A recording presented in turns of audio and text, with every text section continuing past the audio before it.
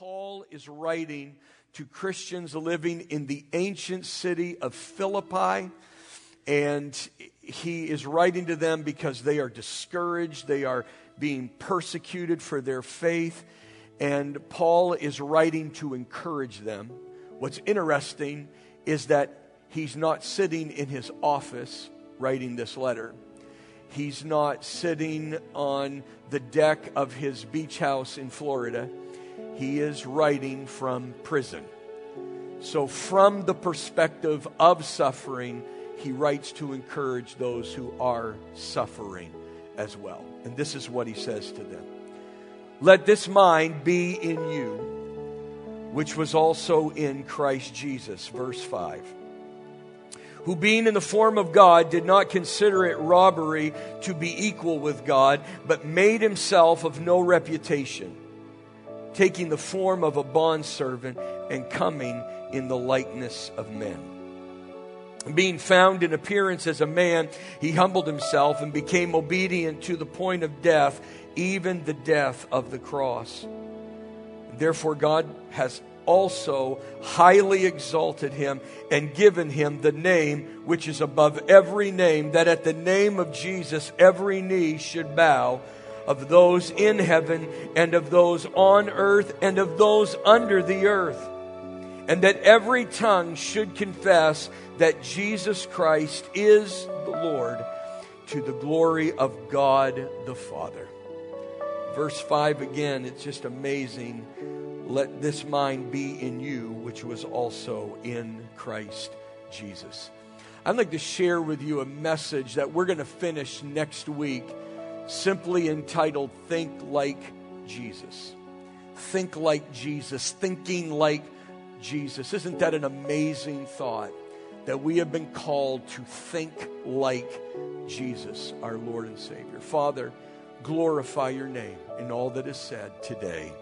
In Jesus' name, and all of God's children said, amen and amen. One more time, give the Lord praise in his house here this morning. Amen. Before you're seated, turn to your neighbor and tell him you love him in Jesus' name. You know, it's very hard to believe that in just 5 weeks we will be celebrating Easter, 5 weeks from now.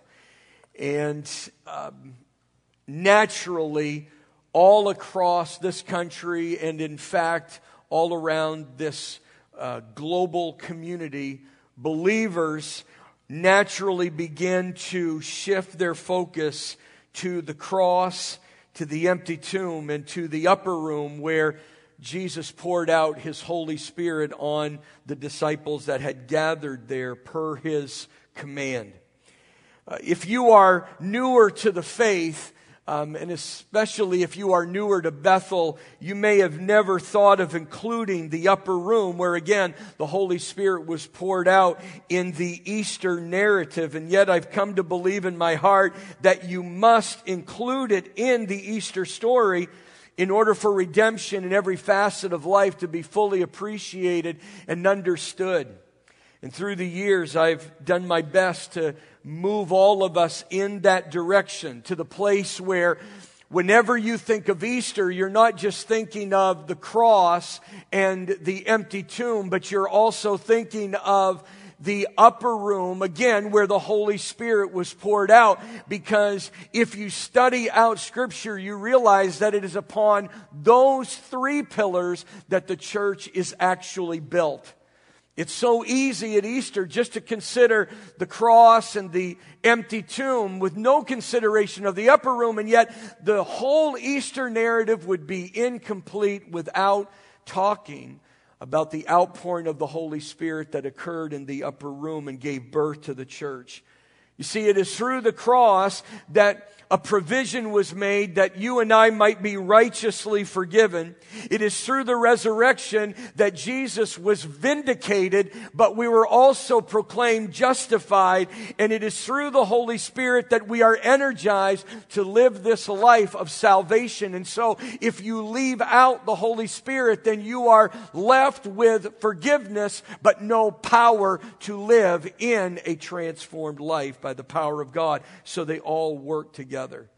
As you can probably tell, I love this time of the year. I get excited as we get closer to Easter, and I especially love the opportunity it affords me to speak on the atonement or the covering for our sin, the provision that God has made for us that our sins might be forgiven and that we might grow in our relationship with the Lord. And I guess that it's really been over the last 19 years specifically that I have gained a greater appreciation for the atonement and for the sacrificial death of our Lord and Savior Jesus Christ. And the reason is because so little thought, relatively speaking, is actually put into understanding what happened upon the cross of Jesus Christ. Very flippantly, we as Christians will say, Jesus died for our sin, and that is the extent of our knowledge of the cross. And even though that is true, can I tell you, it's much more than that. It is more than just Jesus dying for our sin. It's what is behind that. It is going deeper than that. And very few Christians really grasp the depths of the wisdom of God that are revealed in the cross of Jesus Christ. It was the Apostle Paul who said, "We preach Christ crucified, both the power of God and the wisdom of God." And many of us as Christians will celebrate the power of God that is seen in the cross with no consideration of the wisdom of God that was actually poured out upon the cross. Because what you're seeing on the cross is God dealing wisely with the problems that always emerge whenever you offer free forgiveness to those who have transgressed the law of God. And if you're a parent, you understand that whenever you forgive your children, you do so with great trepidation because you realize that if you always forgive your children and there's no punishment, you make them worse in the end. And so what you're actually seeing on the cross is God dealing justly with the problems that always emerge when you offer free forgiveness to guilty men and women. Jesus was not letting us off the hook. God gave His Son so that we could be justly forgiven of our sin. And there's so few people that ever consider these things, and I believe the evidence of that is all around. I believe that's where the lack of passion stems from. The inability to live with any traction or any momentum in our walk with God is the direct result of the very little consideration that we actually give to the cross and all that it truly means for the believer. Now, I'd love to go down that road with you today. I really would. But I got to be honest. This year, as I have meditated upon the Easter season and all that it means to me, I've spent a better time considering the empty tomb and the cross and the upper room, not only with regards to their redemptive implications, but also their progressive implications. What does that mean? Well, it just means that there comes a point in the life of every growing and every passionate believer in Jesus Christ where the crucifixion, the resurrection, and the Holy Spirit cease to be seen only as the plan of salvation, but are also viewed as the path of discipleship. Where these things are not only about our redemption and the opportunity that we have to be redeemed by Christ through them, but they're also about our transformation. That the cross, the empty tomb, and the upper room are not just about me being saved, but they actually are the life that I have been called to live. That I have been called to live a crucified life, a resurrected life, and a powerful life through the Holy Spirit of the living God Almighty. Now listen, I don't want anyone to misunderstand me. The primary reason that Jesus died on the cross, rose from the dead, sent us the Holy Spirit is that we might be saved, that we might be justified, that we might be righteously and justly forgiven of our sin. Because it is not right, it is not just to forgive guilty men and women. When judges forgive guilty people, they get fired. We don't hire judges to let guilty people go free. It is unjust to forgive the guilty unless you come up with a substitute for the penalty that will have the same impact upon the lives of men and women. And that's what was happening on the cross. Jesus was being offered as a substitute for you and I, so that God might be faithful and just and forgiving of us of our sin and cleansing us from all unrighteousness. And I thank God for salvation. Can somebody give God praise for salvation in Christ alone? But you can't stop there as a growing believer, because all throughout the Scriptures, believers are commanded to and are expected to not only look to the cross, but to take up their cross. They are commanded not to just believe in the resurrection, but to themselves be resurrected by the same Spirit that raised Christ from the dead, and to live in the newness of life. You see, the cross, the empty tomb, and the upper room are not only laying out for us the plan of salvation, but the pattern of discipleship. They are to be the way we now live our lives. And for those that may struggle with that whole concept, may I remind you that it was Jesus himself that first introduced us to this concept. Because in Luke chapter 9, when Jesus was asked about the cost of discipleship, he said to them in verse 23, "If anyone desires to come after me, let him deny himself, take up his cross daily, and follow me." Jesus said, yes, I'm going to die on a cross for your salvation, but make no mistake about it. If after that you are going to follow me, you are going to spend a lifetime daily taking up your cross spiritually and dying to yourself so that you may be risen with me. In Jesus' name. Many years later, the Apostle Paul would actually pick up on that and would expound upon it throughout most of his letters in the New Testament. In Romans chapter 6, he says this, "What shall we say then? Shall we continue in sin that grace may abound?" And isn't it interesting that question is still being asked in 2019? Because in the United States of America, there are pulpits that are literally saying, don't worry about your sin.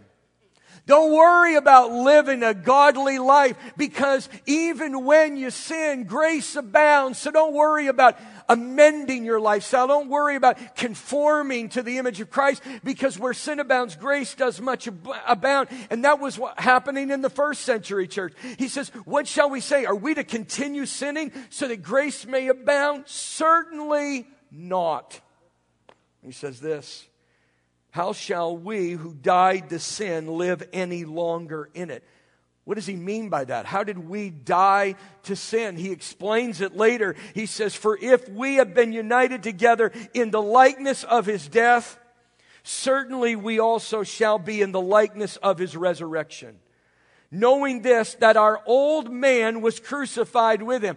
The old man is talking about the old way that we used to live before Jesus came. He's talking about the old way we made our choices, the old way we made our decisions, the old way that we behaved. He's saying that old man was crucified with Christ so that the body of sin might be done away with, that we should no longer be slaves of sin.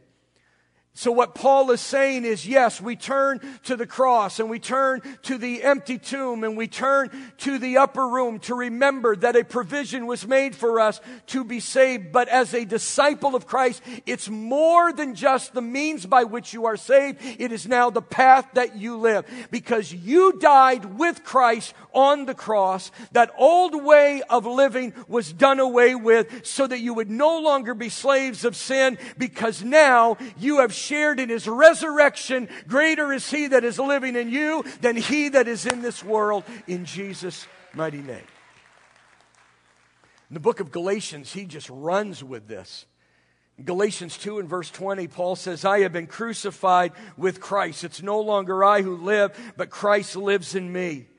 The life which I now live in the flesh, in this flesh and blood body, I live by faith in the Son of God who loved me and gave himself for me. How many of you are glad that he loved you and gave his life for you? But it's more than just being saved. He says, I have been crucified with Christ. I have identified with his crucified life to the point where it's no longer I that lives, but it's actually Christ that lives in me. I went to Christ one day and I never came back because it's now Jesus who lives in me, in Jesus' name.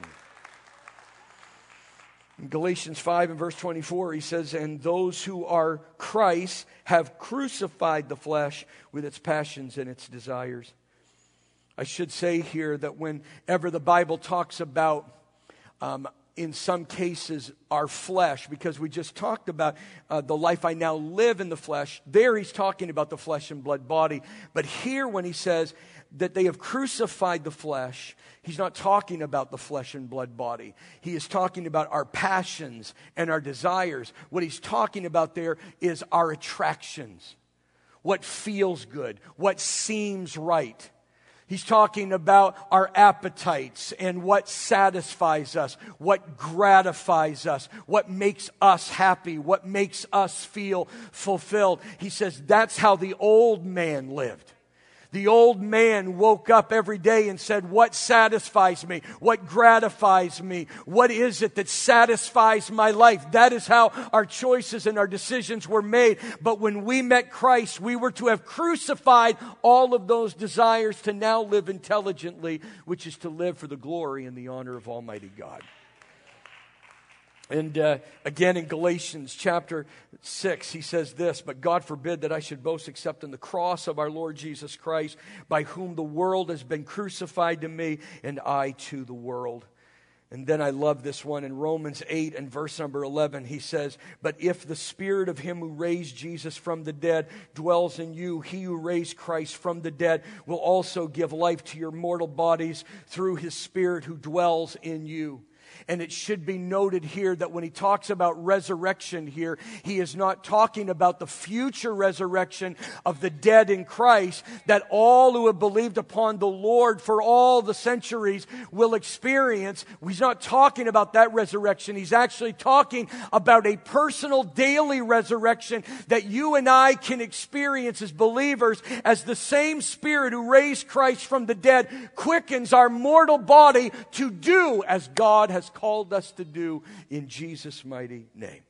So really, think about it. As you consider these verses, you understand that for the believer, Easter is not something we celebrate once a year. Easter is not even something we celebrate once a week, because the whole reason we worship on Sunday rather than on Saturday, as they did in the Old Testament, is because Jesus walked out of the tomb on Easter Sunday morning. And so the church even shifted its day of worship to reflect that we serve a risen Savior. So every Sunday is an Easter Sunday for the believer in Jesus' name. But it's not just something we celebrate once a year or something that we celebrate once a week. It is something that we celebrate every day, because every day we are to die to ourselves so that the Holy Spirit will resurrect us to walk in the newness of life in Jesus' name. Every day is Easter for the child of God in Jesus' name. Come on, somebody, give God the praise if you believe that. So Easter is not only a time of reflection upon the precious salvation that we have found through Jesus Christ and his death, his resurrection, the sending forth of the Holy Spirit, but it's also a time for us to reflect upon our progress, to actually focus upon our development as disciples of Christ. Am I daily becoming more like Jesus? When people listen to me, when they watch me interact with my children, when they watch me interact with my spouse, when they see me at work, can they say, it is no longer they that lives, but it's Christ who lives in them? That I am seeing reflected in their choices and their decisions, in the way that they speak, the life of Christ. So I thank God for salvation. But I thank God that all of these events Show me how I am now to conduct my life, a crucified life, a resurrected life, and a life full of the Spirit of God. I love the way you're shouting now. Now, where does that all begin? Because I'm not going to start there. Where does all of this begin? Where does that journey, if you will, start? Because if we're talking about this being a journey, a path that we are on, where does it begin? Well, our text actually tells us where it began with Christ, and that is his mind. Verse 5 again says, "Let this mind be in you, which was also in Christ Jesus." This mind that was in Christ Jesus was obviously there before he ever entered into the Garden of Gethsemane on the night that he was betrayed. That mind was already in him before he went to the cross. So what we can actually gather from his life is that that issue had already been settled in his heart. Long before he ever got to the cross, he had already lived with a crucified mind. He'd already had a mindset that had prepared him for everything he was going to endure in that season of his life. And that is what we are commanded to do as well. You cannot just show up to the test and hope you make it. You have got to spend a lifetime preparing your mind for that moment in Jesus' mighty name. And so if you will, this morning, I just want to break down that first verse there, verse 5, very quickly with you. And I want to begin with the first word, let. Turn to your neighbor and say, let. You're saying, Pastor Kurt, you're going to take a few moments to talk about one word? Yes, I am. And if any of you have ever been with me on a Wednesday night Bible study, you know I can take one word and run with it for an hour. I mean, that's just the way I'm wired. And this week, as I was meditating on this portion of Scripture, I could not get away from that word, let. Now, other translations, they use the word have, and that would be proper. You could say, have this mind in you, which was also in Christ Jesus. But I've always been partial to the King James and to the New King James Version that uses the word let. And again, they basically mean the same thing. But for me, the word let just is a better description. It's a more graphic word, because when I think of letting anything happen, I think of yielding. I think of surrender. When I think of letting, I think of an allowance that is being made. For instance, if I let you merge into my lane, I am yielding to you and I'm allowing you to get in ahead of me. If I let you have your way, I am yielding to you and I'm allowing you to have your way. If I let you lead, what am I doing? I am yielding to you and I'm allowing you to lead the way. I mean, that just is how I think of that word let. It's that sense of yielding to you, because at that moment, you're going to love this, I am preferring what you want over what I want. And I am allowing you to have your way.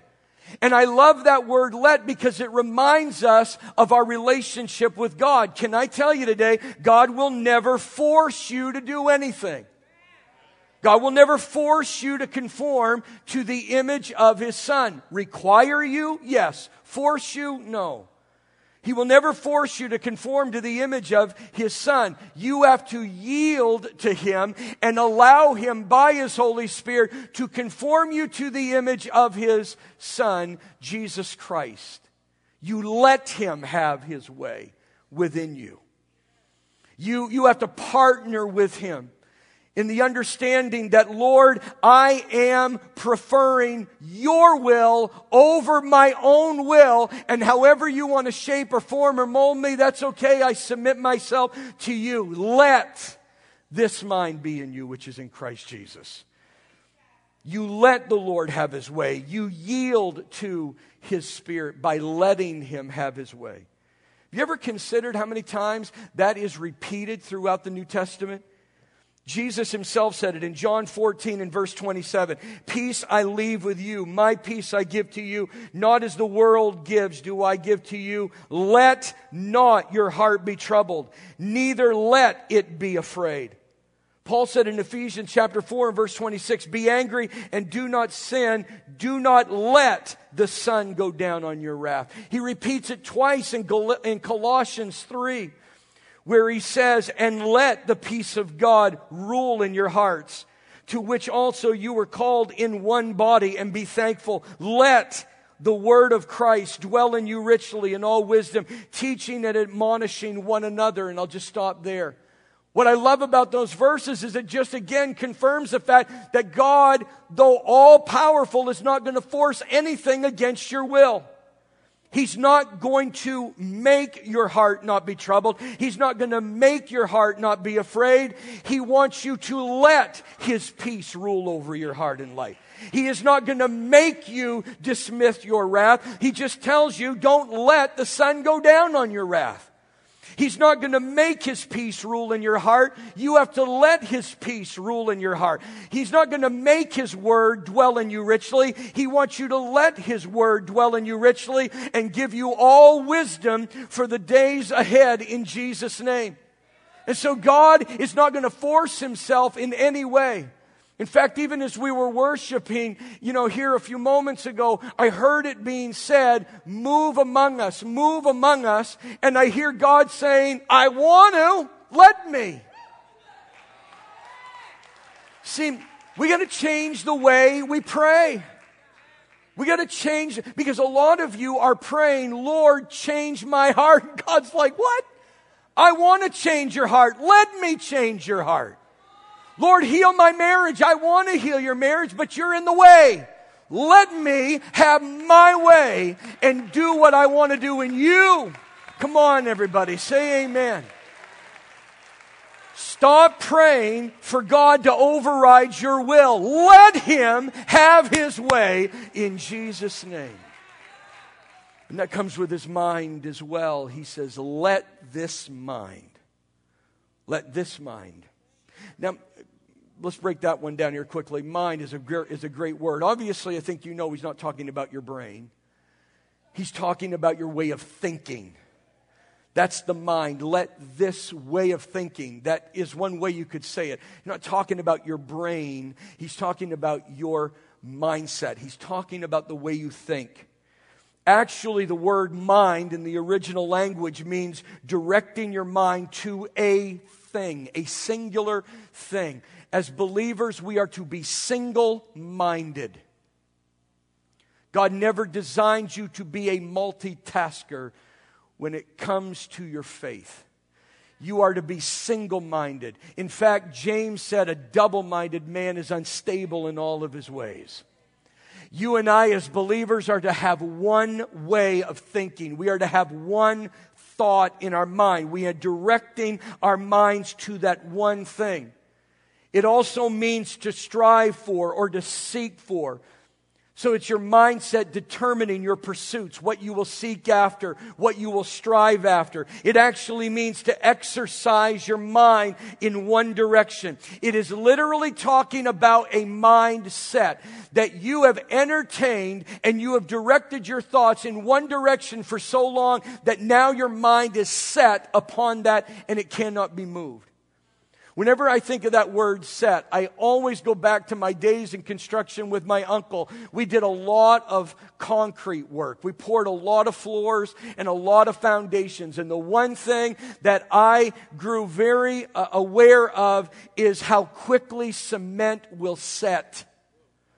When you do cement work, and if any of you have ever done it, you know that once you get going, it is non-stop work because it sets very quickly, relatively speaking. And what you do, you got to do quickly. You got to screed it. You've got to trowel it. You've got to smooth it out very quickly because with every passing moment, it's getting stiffer. It is getting harder. And I'm going to tell you, every single day, you got stuff pouring into your mind. And if you're not working with Jesus and taking care of business, it's going to end up setting your mind in one direction.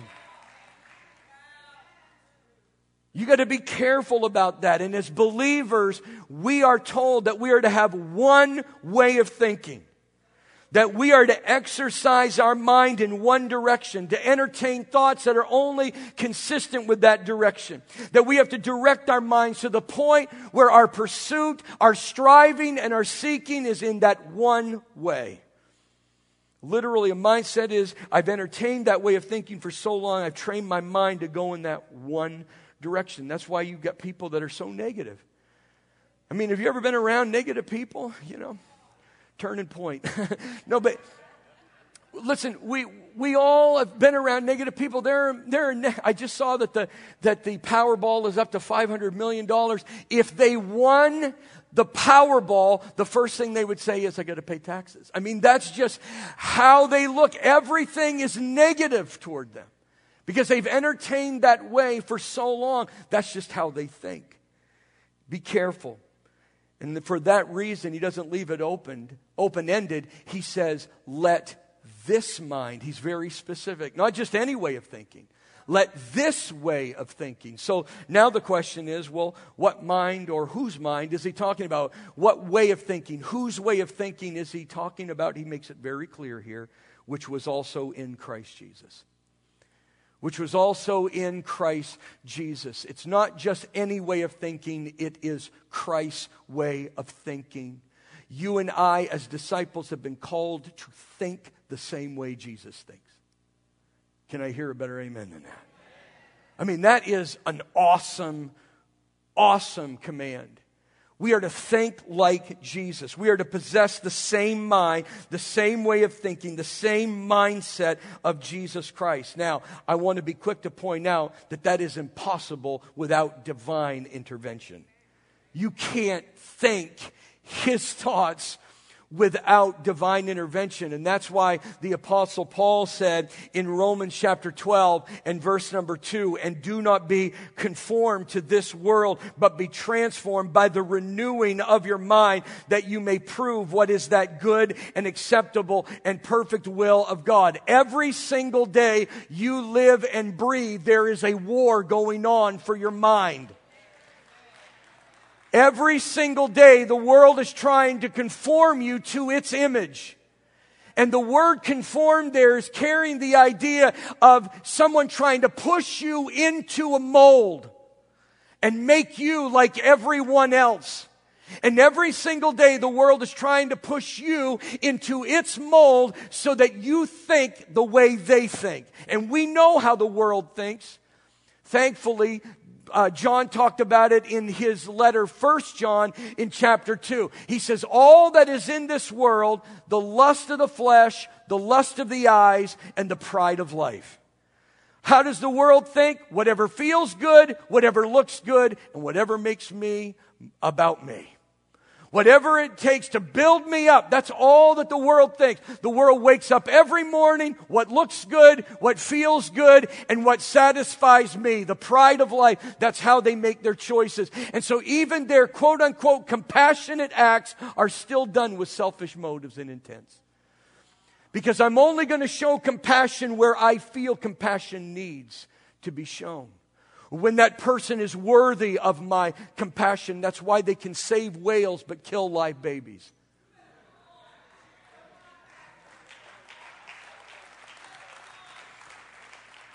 They're making the decision of what is right in themselves. It's the pride of life. And every single day, the world is trying to push you into their mold and make you think that way. But every day, we are to be submitted to the Lord and crucify this flesh so that we may be transformed by the renewing of our mind, the renewing of our way of thinking, which is the will of God. The will of God. What is God's will in this? It doesn't matter what I feel. It doesn't matter if I enjoy it. It doesn't matter if it makes me happy. What is the will of God? And then I test and I prove all things and hold only to that which is good, acceptable, and perfect in the eyes of Almighty God.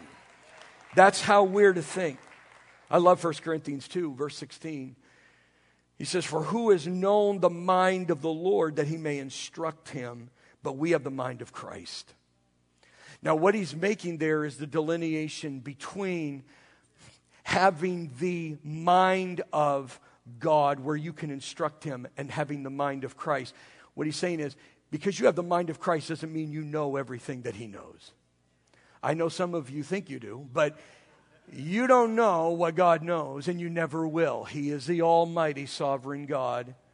So he's not talking about you knowing everything that he knows. Again, he's talking about thinking the way Jesus thinks. It's possessing a mindset that is like Christ. So he says, let this mind which was in Christ Jesus be in you. Now I'm just throwing this in for free. This is just a point I want to... You is plural here because he's speaking to an audience. You, okay? But it's also singular. You are part of the you. So I'm talking to you today. For all of you who come to me at the end of the service and say, Pastor, you were preaching to me. I am preaching to you right now. I am. Everybody here thinks I'm talking to them, but I'm talking to you right now. I'm not even going to look at you, so it doesn't make you awkward, but I'm talking to you. I'm not talking to your wife. I'm not talking to your husband. I'm not talking about your kids. I'm talking to you. So whoever you want to project this on, please understand it's to you. Nobody else. Now, I'm going to close this because we're going to leave some time to pray. But I just want you to consider these few things. Jesus didn't, again, just show up to the cross. He had prepared a lifetime for this. Jesus had been preparing for the sufferings that he would endure and the cross that he would bear for a lifetime. He didn't just show up to the most intensive, oppressive, demonically inspired, satanically empowered moment of his life and just hope for the best. He didn't just kind of luck out. Wow, man, I just got by there. No. He had spent a lifetime developing the proper mindset because he knew what was ahead. And he said, I just can't show up to this moment and hope that I can make it. I've got to prepare myself mentally. I have to have the right mindset so that it will become the natural way of life so that when I'm there, it just goes like clockwork. Jesus had spent a lifetime developing that, and we know it. Luke chapter 2, verse 40. I love this verse, and it gets so little attention. It says, and the child, it's capitalized here in the New King James because it's speaking of Christ. This is Christ, and the child grew and became strong in spirit. Spirit there is talking about the mind. He grew strong in his mindset. He was filled with wisdom, and the grace of God was upon him. So even as a young man, Jesus was fully aware that the grace of God had been given to him and empowering him so that he became strong in spirit. He became strong in his mind, determined to do the will of God, and it filled him with wisdom in knowing how to respond to every challenge in life. That's amazing. We forget, yes, he was 100% God, but he was 100% man. And Jesus grew. And as he passed through his childhood and his early adolescence, as he passed through his teenage years and he even became a young man, he continued to set his mind on one thing. How may I please the Lord? And as he did that consistently, he actually developed a strong mindset so that he exercised his mind to how I might please the Lord. And wisdom developed as well. To the point that we are told in Luke chapter 2, I think it is, that Jesus, at 12 years old, was in the temple. And his mom and dad had lost track of him. Mom and dad loosely, obviously. But Mary and Joseph, they came to the temple. They see Jesus there. And he is talking with these religious leaders. And they're all astonished at the command of the Old Testament that this 12-year-old boy had. Yes, there was a special grace upon him, but make no mistake about it, this was a young man that at a very young age said, I'm going to live for the glory of Almighty God, and developed a mind that by the time he was 12, he was stunning the religious leaders of his day. I'm going to tell you, if there was ever a verse in the Bible that justified children's ministry, it is that verse right there. Come on, can I hear a better amen? Can Can I just park there for a moment? Recently, I got a journal. Now, I journal anyway. But I bought a journal for a specific reason, and that is I just felt like I needed a place to vent any vision, any dreams, as wild as they might be on paper.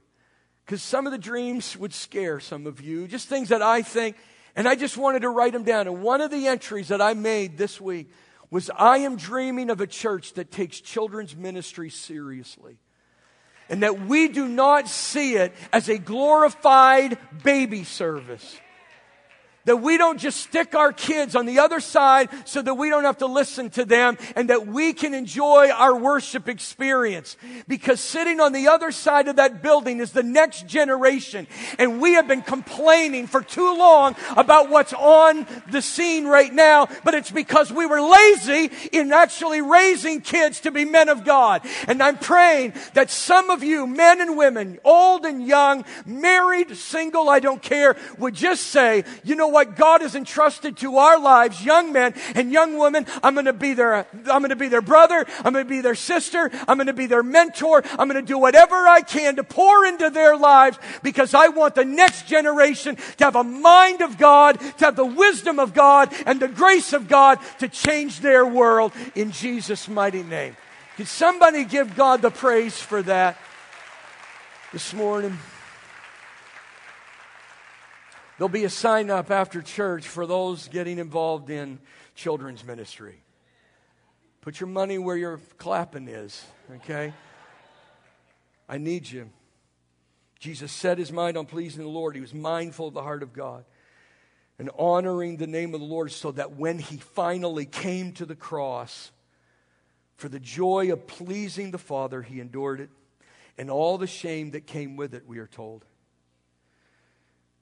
Wasn't accidental that he made it. He made it because he had the mind for it. You know, from time to time in counseling, I hear people say, it's not working for me. Pastor Kurt, I'm doing everything you told me to do. I'm reading my Bible, I'm praying, I'm studying, I'm serving, I'm forgiving, I'm giving, I'm doing it all. It's not working for me. Somebody said that to me recently. And I wasn't challenging them in a snide way. I wasn't doing that at all. I just said, let's talk about that a minute. When you say it's not working, what does that mean? I said, again, I'm not challenging.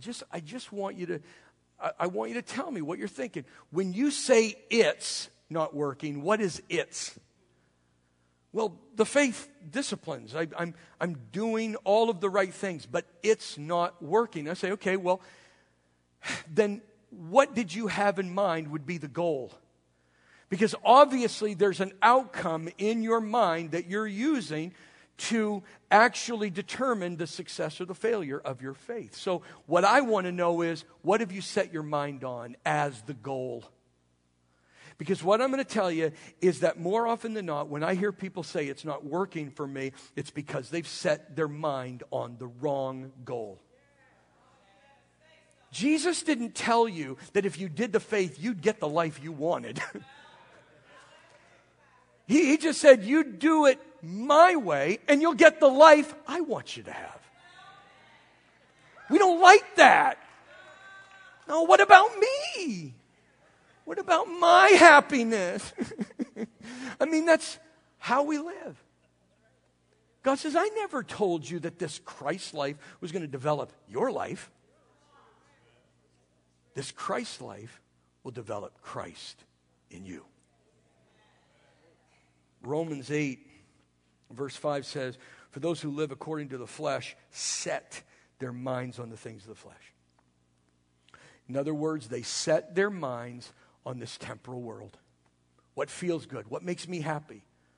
I don't want any more pain. I don't want any difficulty. I just want happiness. They set their minds on those things. But those who live according to the Spirit, those who are led by the Spirit, they set their mind on the things of the Spirit. The Spirit came for one reason, to glorify Christ and to glorify the Father. To set your mind on the Spirit means that you set your mind on pleasing the Lord, on glorifying the Lord no matter where that takes you. If you're carnally, fleshly minded, it's death. But if you're spiritually minded, it's life and peace. And so, if you're one of those that say, and we all have, I mean, let's be honest, we've all said, it's not working, listen, the reason you feel it's not working is because, whether you want to hear this or not, you've set your mind on selfishness. And some of those selfish things are more noble than others. Like, there's nothing wrong with wanting a better marriage, but Jesus didn't die on the cross to make you a better husband or a better wife, or he didn't die on a cross to make your marriage better. He died on a cross so that you might be saved. He rose again so that you might be empowered to be the best husband or wife that God has called you to be. The marriage is left up to him. People will say that. I want a good marriage. I want to make money. I'm serving the Lord because I just want happiness and joy. And God says, you're going to be disappointed. There is one pursuit for the believer. I want to please the Father. I want him to be honored.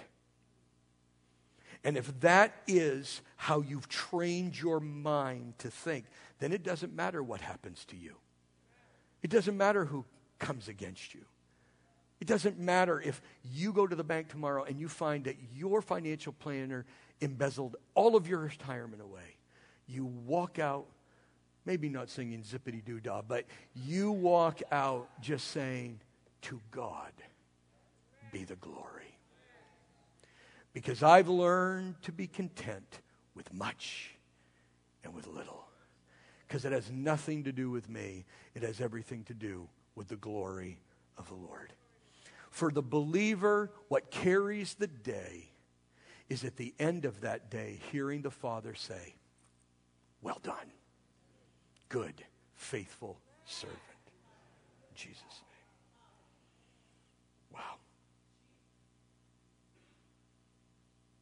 Jesus. I got more, but I don't want to say it. Just lift your hands. Just worship him right there. Hallelujah, hallelujah. Come on, magnify his name.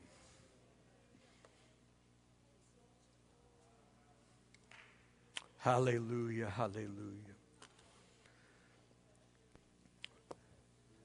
The band is not ready for this, so don't even try to do it with me. You can get ready for your song, but I'm dating myself. If you know this old song, would you sing it with me? And just worship him as we sing it. Lift your hands, make it your prayer.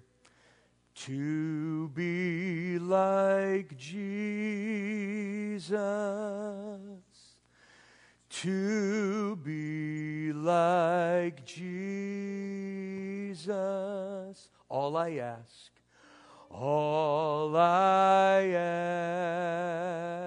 is to be like him, is to be like him, all through life's journey. All through life's journey, from earth to glory, from earth